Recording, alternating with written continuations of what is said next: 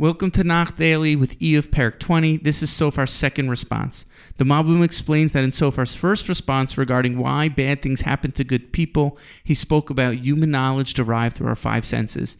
This, of course, makes our perception of reality totally subjective, that we can never really accurately judge what's good or bad. God's knowledge, on the other hand, knows the true inner essence of things in objective matter.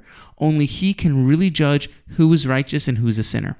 Theoretically, Tzofar could have used this reasoning to explain why good things happen to bad people and why the wicked prosper, because both good and evil can only be judged by Hashem. However, we will see in this parak that Tzofar actually abandons this approach. He reasoned that this approach is only for the more philosophically minded. He knew that Iyov would ridicule and embarrass him for this line of reasoning. Tzofar maintains that evil people actually do suffer in this world. Despite what it looks like on the outside, their lives are filled with inner turmoil, broken relationships, and many die horrible deaths. It goes without saying that worse than the suffering in this world is that of the soul, which is ultimately cut off from any type of reward in the next world. Tzofar agrees that even though it was more common to see evil people get punished in earlier generations, it's still fairly common and shouldn't be overlooked. In verses 1 through 3, Tzofar feels compelled to respond, especially after Iyov insulted him and shamed him. Tzofar says in Psukim 4 and 5, "You know that it has forever been the case that ever since man was put on earth, that the singing of the wicked is short-lived, and the happiness of the hypocrite is only for a moment."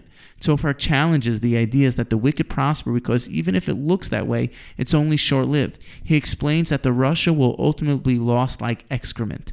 In verses 10 through 16, Tzofar goes into greater detail about how the evildoer will suffer. His family will become poor.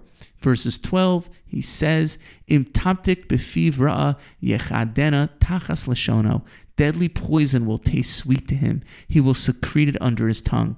The rush is already filled with harmful poison, which testifies to his evil nature.